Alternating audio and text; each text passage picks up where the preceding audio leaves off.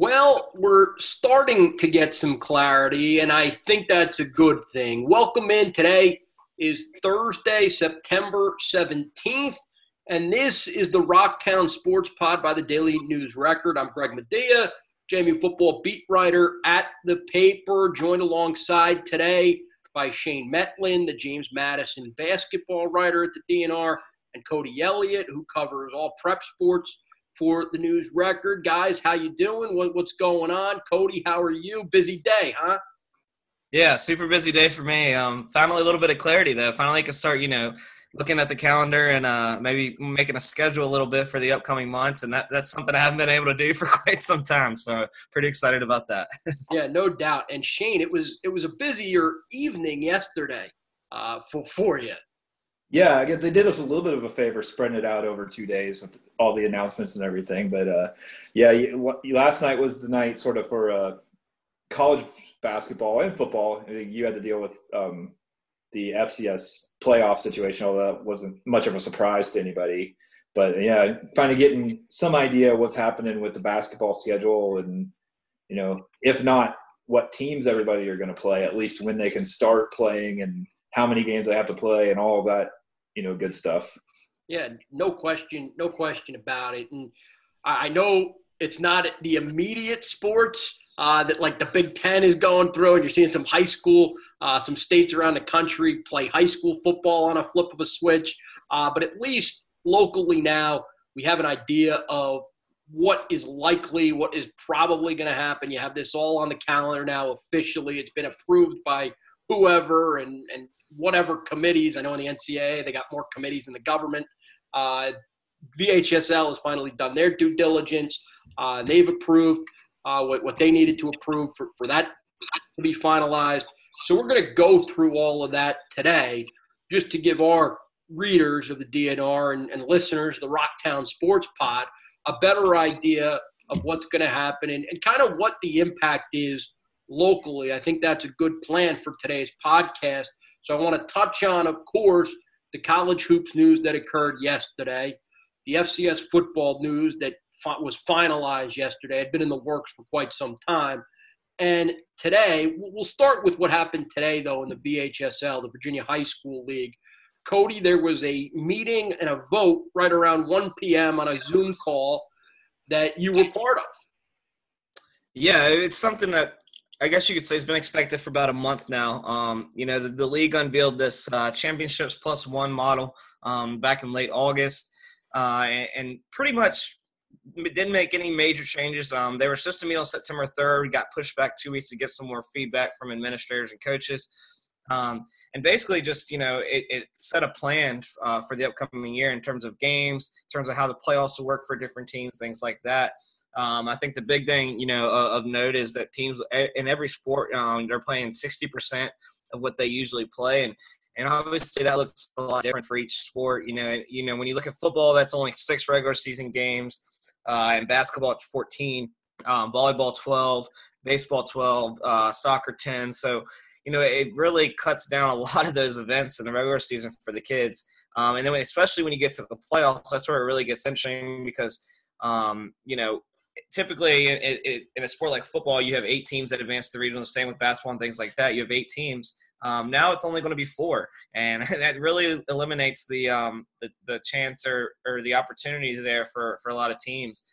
Basically, if you don't, in a sport like football, if you don't run the table or lose one game, it's almost you're almost basically not given a chance, and that's where the plus one factor does come in. Is any team that does not qualify for regionals this year, they have an opportunity to play another team that didn't qualify for regionals and an extra game there. Obviously, just a game for the kids to play. Obviously gate opportunities. It's very similar to what the Big Ten is doing in football. Whether that's a plus or negative, I'm not really sure how I feel about that yet because, I'm not sure an 0-12 baseball team is going to come back out there and play a game against a 1-11 team and how that goes. But for the most part, it seems like a good plan. And like I said, for the first time, I think in a long time, there's finally some stability and at least some reason to kind of have hope moving forward in these next few months before we get to December. Were there today on the call, were there any points that were argued about back and forth? Was there any concern, whether it be the crossover, when you have that crossover season and some teams are pushing for the playoffs and other teams are trying to get their season started? Was there any concern that the VHSL discussed today with that plan?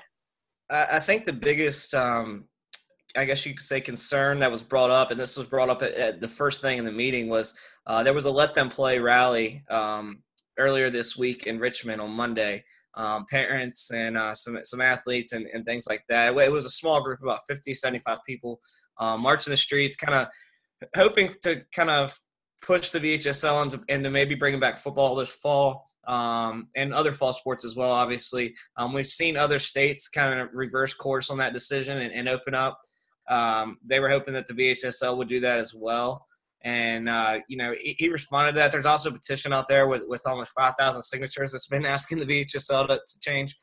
But the bottom line is, and they made that clear today, was, it all comes down to the superintendents and what they're allowing in each region. And, while the city county schools around here and in this area have been fortunate enough to get going and be able to work out under the VHSL guidelines, there are still a lot of teams out there that haven't even been able to start doing that yet. They're still, whether they're practicing at all or they might be stuck in the very basic parts, and to expect them to be able to turn around and field a team and start a season this early, it's just not realistic and just not possible. And with everything else that the superintendents are going through right now with trying to get these schools open to back up and safely and doing things like that, their argument was there's just too much on their plate right now to try to throw in the fact of now figuring out how we can open up athletics across the state.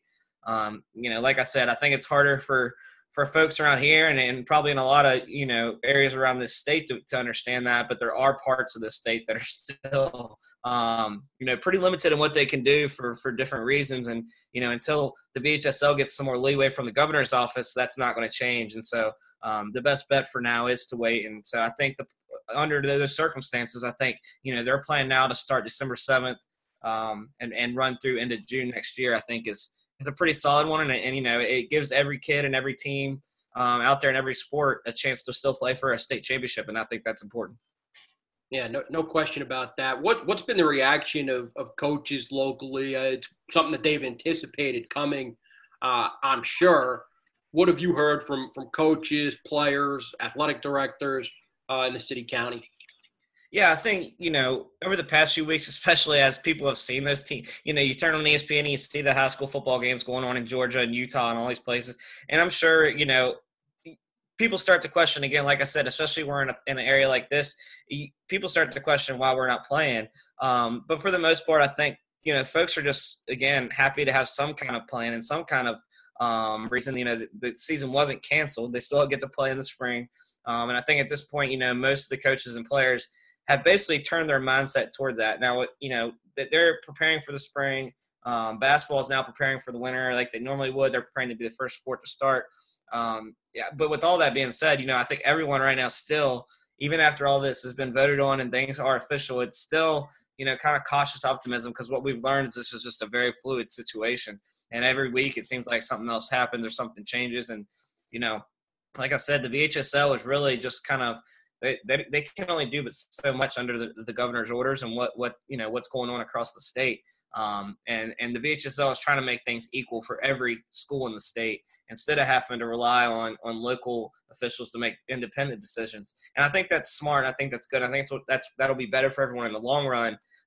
It's just not always so easy to understand now. But, overall, I think it's a happy reaction. I think everybody's excited, and like I said, I think there's a lot more reason for hope now than there was maybe a month or two ago. I think people now are starting to feel like, okay, maybe we can make this thing happen, and that's something quite frankly a lot of the kids and a lot of the coaches probably needed at this point. Yeah, I think just having that knowing that there's something concrete is certainly positive across the board for everybody involved. And I want to bring Shane into the conversation here too, because Cody, I've noticed in a lot of your stories recently, whether it be football, basketball, where you feature certain athletes, older athletes that are starting to get college looks, they're doing so in a different way because the NCAA has a dead period, and that dead period was extended through the end of the year yesterday, officially by the Division I Council. I wanted to bring Shane in because Shane's covering the basketball recruiting from JMU's perspective, of course, and so some around the CAA too. What do you think the impact is just for high school athletes trying to be recruited? It's a little different Division I, Shane, obviously, than somebody trying to go to a Division II, Division III school.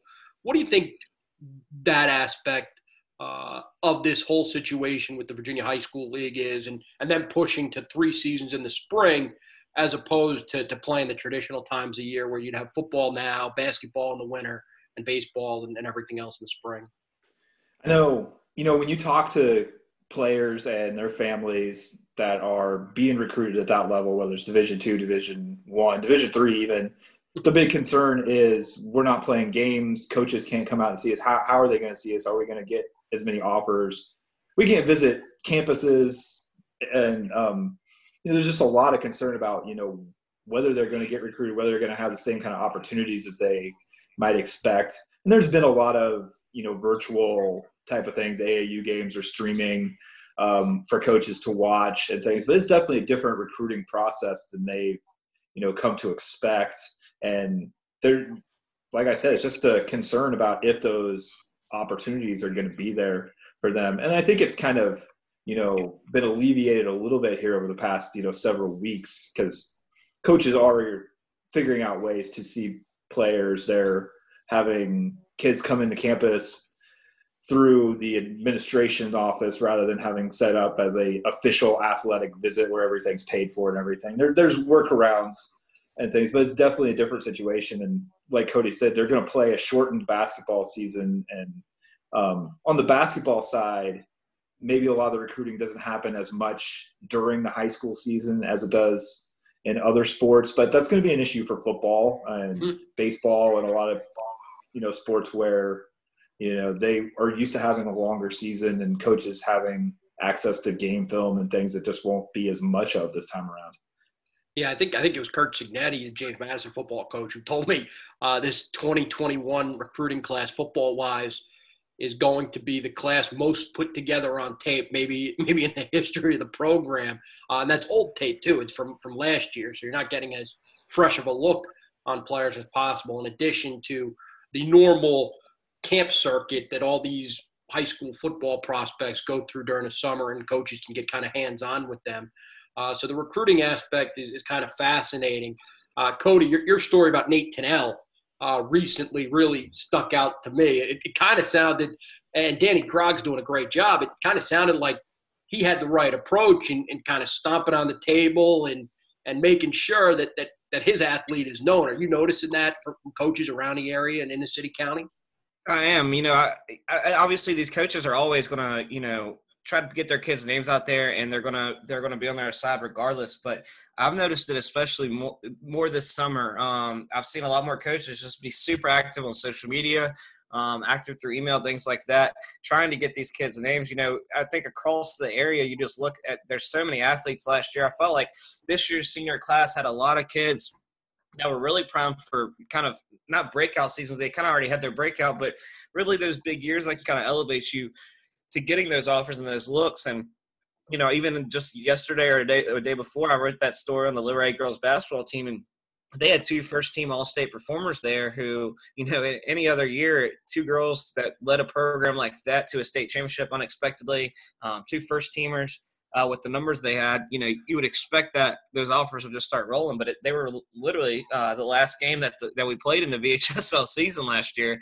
And so right after that, the NCAA shuts down the recruiting, and next thing you know, they're stuck having to send their videos out and things like that again. So it's definitely created a lot of challenges, but I think, what's kind of cool for the kids is they've seen their coaches kind of go to bat for them and really, put their name out there and try to help them as much as they can. And obviously that's going to be, a continued issue moving forward.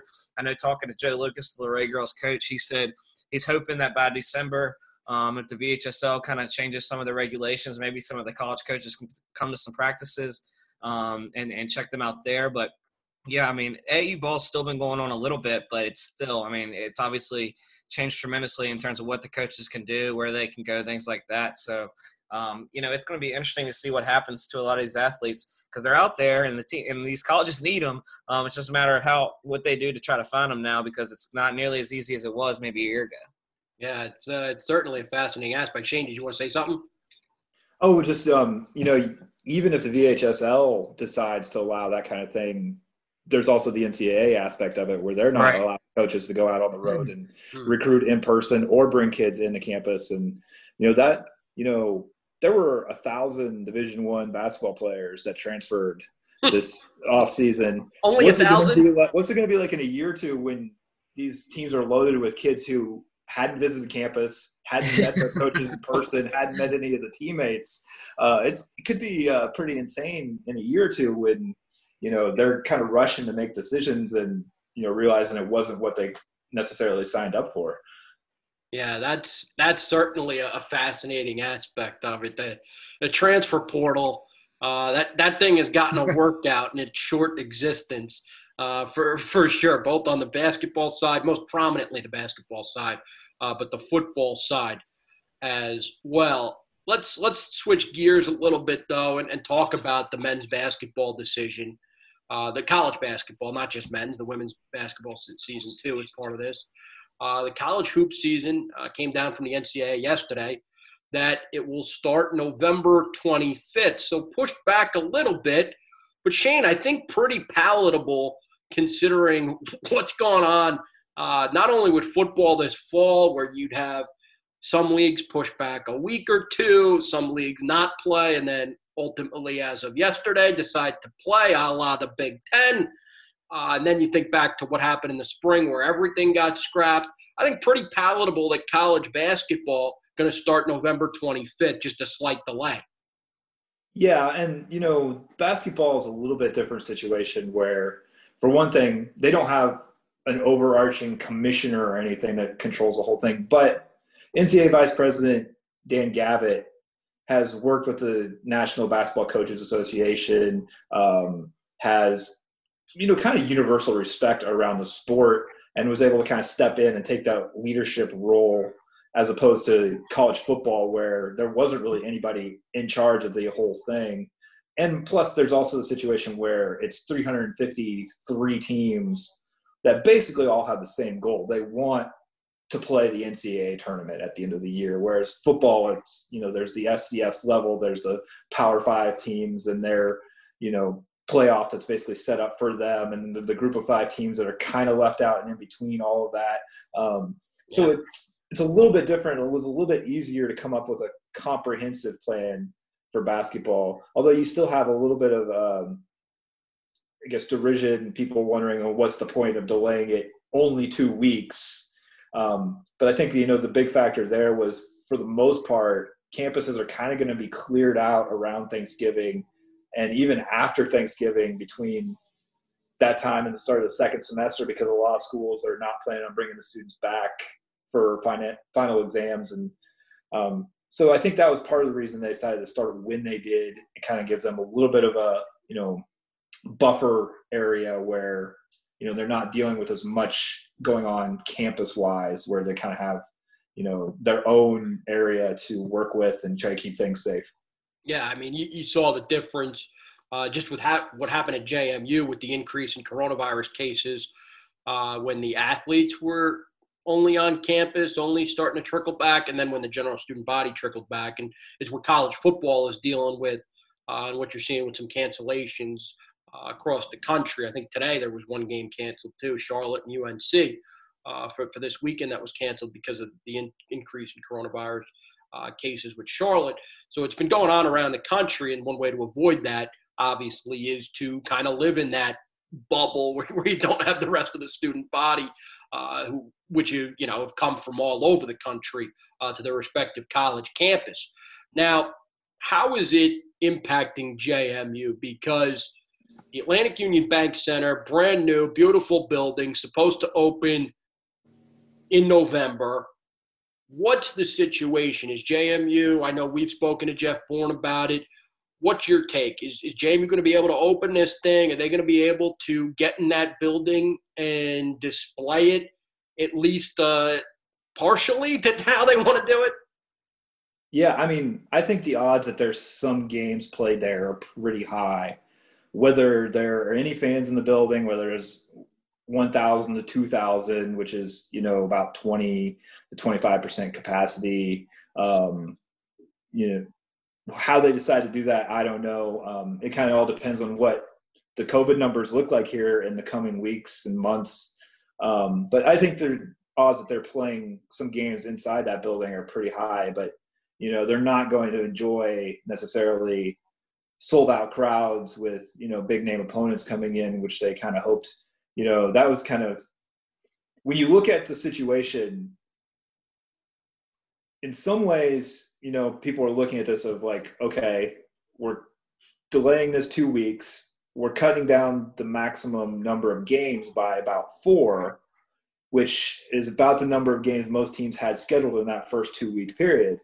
So if things kind of calm down and we're able to just kind of move forward with the schedules as are, it kind of works out logistically. Okay, well, we can just cancel those first 4 games and move on. Yeah. But you look at a JMU situation, they would much rather play their home game against Virginia and go play at Georgia Tech, where they're going to get a nice payday and play in an area where they like to recruit a lot. They'd rather play those games maybe more than some of those later season non-conference games, especially against Division III opponents and things like that. So if they could reshuffle things, they would like to, but that, really opens up Pandora's box trying to figure out how you make everything work, moving things around. And then they don't know, what teams might be able to play, what teams can leave the state, what states they can travel to play games at this point. So there's just a lot of stuff that's up in the air, even though they know, okay, we can start here, we can play this many games, but then there's a lot of questions beyond that. Yeah. Have you gotten any sense of if Virginia would be willing to reschedule that game, whether it's for this season or maybe a future year? Yeah, and, you were, I think, with me when we talked to Jeff Bourne the other day, and, he kind of just expressed hope that everyone's going to display some common sense and flexibility and, work through any issues that come with contracts, renegotiating things. They would like to play Virginia this year, but if not, I think they definitely want to get that home game on campus at some point, if it's at all possible. It's just, everybody kind of has their own thing going on. But, I think we're pretty aware that, Jeff Bourne and, Mark Byington and everyone has pretty good relationships with the administration and the coaches and everything at UVA. So I think, you'll likely see something worked out so that, JMU isn't just kind of totally left holding the bag on what was going to be a really big event for them. Yeah, for sure. And maybe you never know. Maybe Virginia ends up coming to Harrisonburg as part of a bubble. Maybe that's possible. That's a story you wrote about this week, is the bubble aspect of things with college hoops and whether or not it's feasible to pull it off in Harrisonburg. I know you did a lot of legwork on that story, talking to the commissioner of the CAA, Joe D'Antonio, Joey D., and also asking Jeff Bourne about it and some others, the coaches, of course, as well. Is that realistic? And how would you see, for those who haven't read the story, go read the story on dnronline.com. Do you think it could work? How would it work? What's your take? I mean, I think it could work. There's just, a lot of questions. We've seen it work very well at the professional level. But that, is the professional level where you can negotiate with the players and their unions and everything to say, okay, this is how we're going to make it work. This is how we might compensate you for the extra time and energy and inconvenience that this all takes. It's a little bit different when you're talking about college athletes where they have coursework, they're not being paid, things like that. But I think generally speaking, everybody involved is fairly desperate to get the season played. Whether you're talking about players, that tournament money, administrators. Yeah. So everybody's kind of looking at it as, if that's what it takes, that's what it takes. And, they look at trying to put together some sort of bubble. And if, you look at locations, I know Joey D'Antonio has said they're looking at kind of third-party sites too. There was an article in the Greensboro paper the other day about the ACC seems to be looking pretty hard at Greensboro, where they, often host their conference tournament, doing, their kind of regular season bubble there. So, you might see something like that. But if you look at places that would make a lot of sense for the CAA, Harrisonburg is one of those because of just the facilities that are available. There'd be, 2 buildings with 3 courts, and, depending on if the students are on campus, you even could have, the UREC Center as a place that's kind of, a home base for practicing and things like that. There's a lot of facility advantages at JMU that you might see the conference try to take advantage of if they do try to bring everybody to a central location and figure out how to play a season, all at once. No, I think so. I think that's a fascinating aspect and something that would be beneficial to JMU in a year where they're opening up that brand new building. You might as well have something in there if for some reason you can't get fans and you can't play out a traditional type of schedule. It'd be good if at least that facility went to use somehow. And I think there's probably multiple possibilities with the bubble. You can correct me if I'm wrong. There's maybe ways to do it as a weekend bubble where you're playing maybe you get 4 teams in and you just play those 3 teams so many times and you just kind of rotate through that way. Maybe you can extend it for longer if you have students away and not on campus if you're trying to tack it on to the end of, toward the tail end of what would be a winter break. Maybe you can run through and do 6-7 games with more teams. There's multiple ways to do it, correct? Yeah, and that's kind of the question and the thing that they're weighing. Do you try to bring all 10 CAA teams to one place and play a conference season in over the course of a couple of weeks or 3 weeks, a month, and bring everybody there and keep them there, or do you let people come and go, or let teams come for a week or 2 and then come and go? Or like you said, do it in smaller groups. Maybe you'd have a northern location and a more southern location within the conference. And, then there's even talk about doing things at the non-conference level just to try to make sure you're getting those games in. I know on the men's side of things, JMU seems to be kind of looking at that option as far as, okay, there's, we could get 6-7 teams from the general, DMV area. Yeah. Maybe we could just have everybody come in and get our games in while we can and make sure we're getting towards that minimum number of games necessary to qualify for the in-state tournament. Yeah, no, that would make a lot of sense. And I know I've seen kind of some of the reports nationally about some of those early non-conference tournaments going to Orlando. I think what was it? There's going to be one played in South Dakota at the Pentagon there. So you've seen some of that already start to shift and go to a bubble for some of those typical, Thanksgiving type of tournaments, Christmas type tournaments that you see year after year. Now, you mentioned that the CAA is weighing the bubble in basketball if they could do it. There's also a little more clarity about what the CAA football season could look like. The NCAA Division I Council yesterday approved the FCS postseason as originally kind of drawn up by the FCS playoff committee and then approved by the Division I Football Oversight Committee. So that will take place mid-April through mid-May. It'll be kind of just straight through. I think the selection show will be April 18th, and then it'll run to May 15th. And I'm pretty sure it'll be in Frisco, Texas. Haven't heard the exact clarity there yet if it'll be Frisco or somewhere else, but Frisco is still under contract to host the game. So that's where it'll be football-wise for the FCS championship.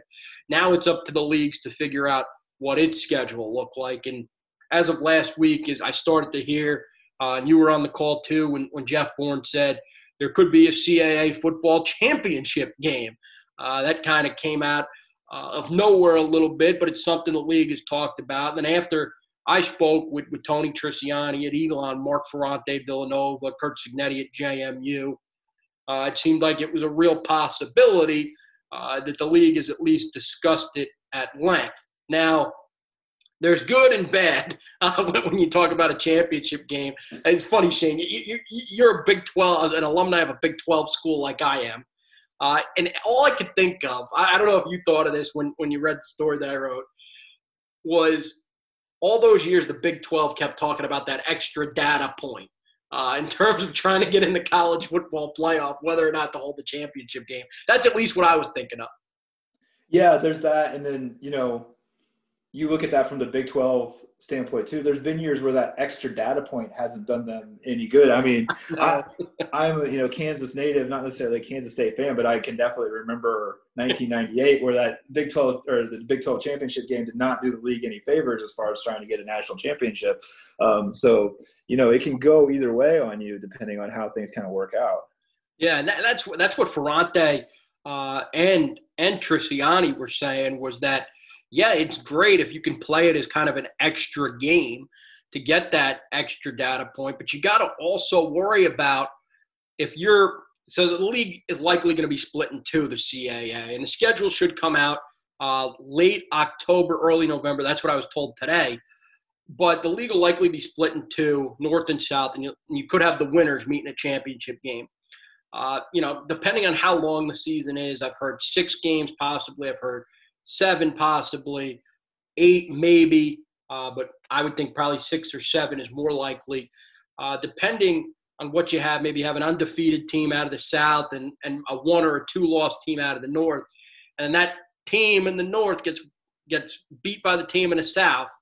All of a sudden, that's looking like a bubble playoff team, and in a year where the FCS playoffs is going to be shrunk, with part of what was approved yesterday, I think it's really an interesting debate because the field's going from 24 teams to 16 teams, and that 16-team field is going to be 10 automatic qualifiers and 6 at-large berths. So the at-large berths are at a premium, which I understand why the league would think, it's a great idea to have a championship game because then you do get that one true champion, and you can also kind of put them into the playoff as your automatic qualifier without any concern or anything about a tiebreaker that you may not want to do if you don't have that championship game. So there's a lot of aspects to it, and you can kind of read all about that on dnronline.com. I know our stories are there. They're also on the James Madison Rivals site. If you haven't read that in a while, jamesmadison.rivals.com. You can catch up with all the stuff there, too, that Shane and I have written. So really fascinating stuff over the last couple of weeks. And I don't know about you guys, Cody and Shane, I'm just relieved we've got something on the calendar and we've got something to look forward to cover. Live sports are getting closer to coming back in Harrisonburg. It's been a little bit since the Broadway Bruins hoisted that RCBL trophy. Yeah, absolutely. I'm with you the same way. I mean, it feels like, I guess it's been about 6 months since I covered a prep event. And, like I said earlier, it's just been so much unknown. And, we've just been kind of waiting. And to finally have a plan, I'm ecstatic to sit in front of my calendar now and kind of make a plan for December through June. So, yeah, we're going to go from trying to dig for stories and not being totally too busy to being extremely busy, running from maybe a hoops bubble to a football game to a prep volleyball event. We're all going to be crazily busy come like February, March, I would think. So going to be fascinating. But, guys, good stuff. There are live sports to watch, so let's get a quick answer. What are you guys watching on TV this weekend sports-wise? College football, Major League Baseball, the NFL, hoops, hockey. What are you guys into? Shane first, and then Cody.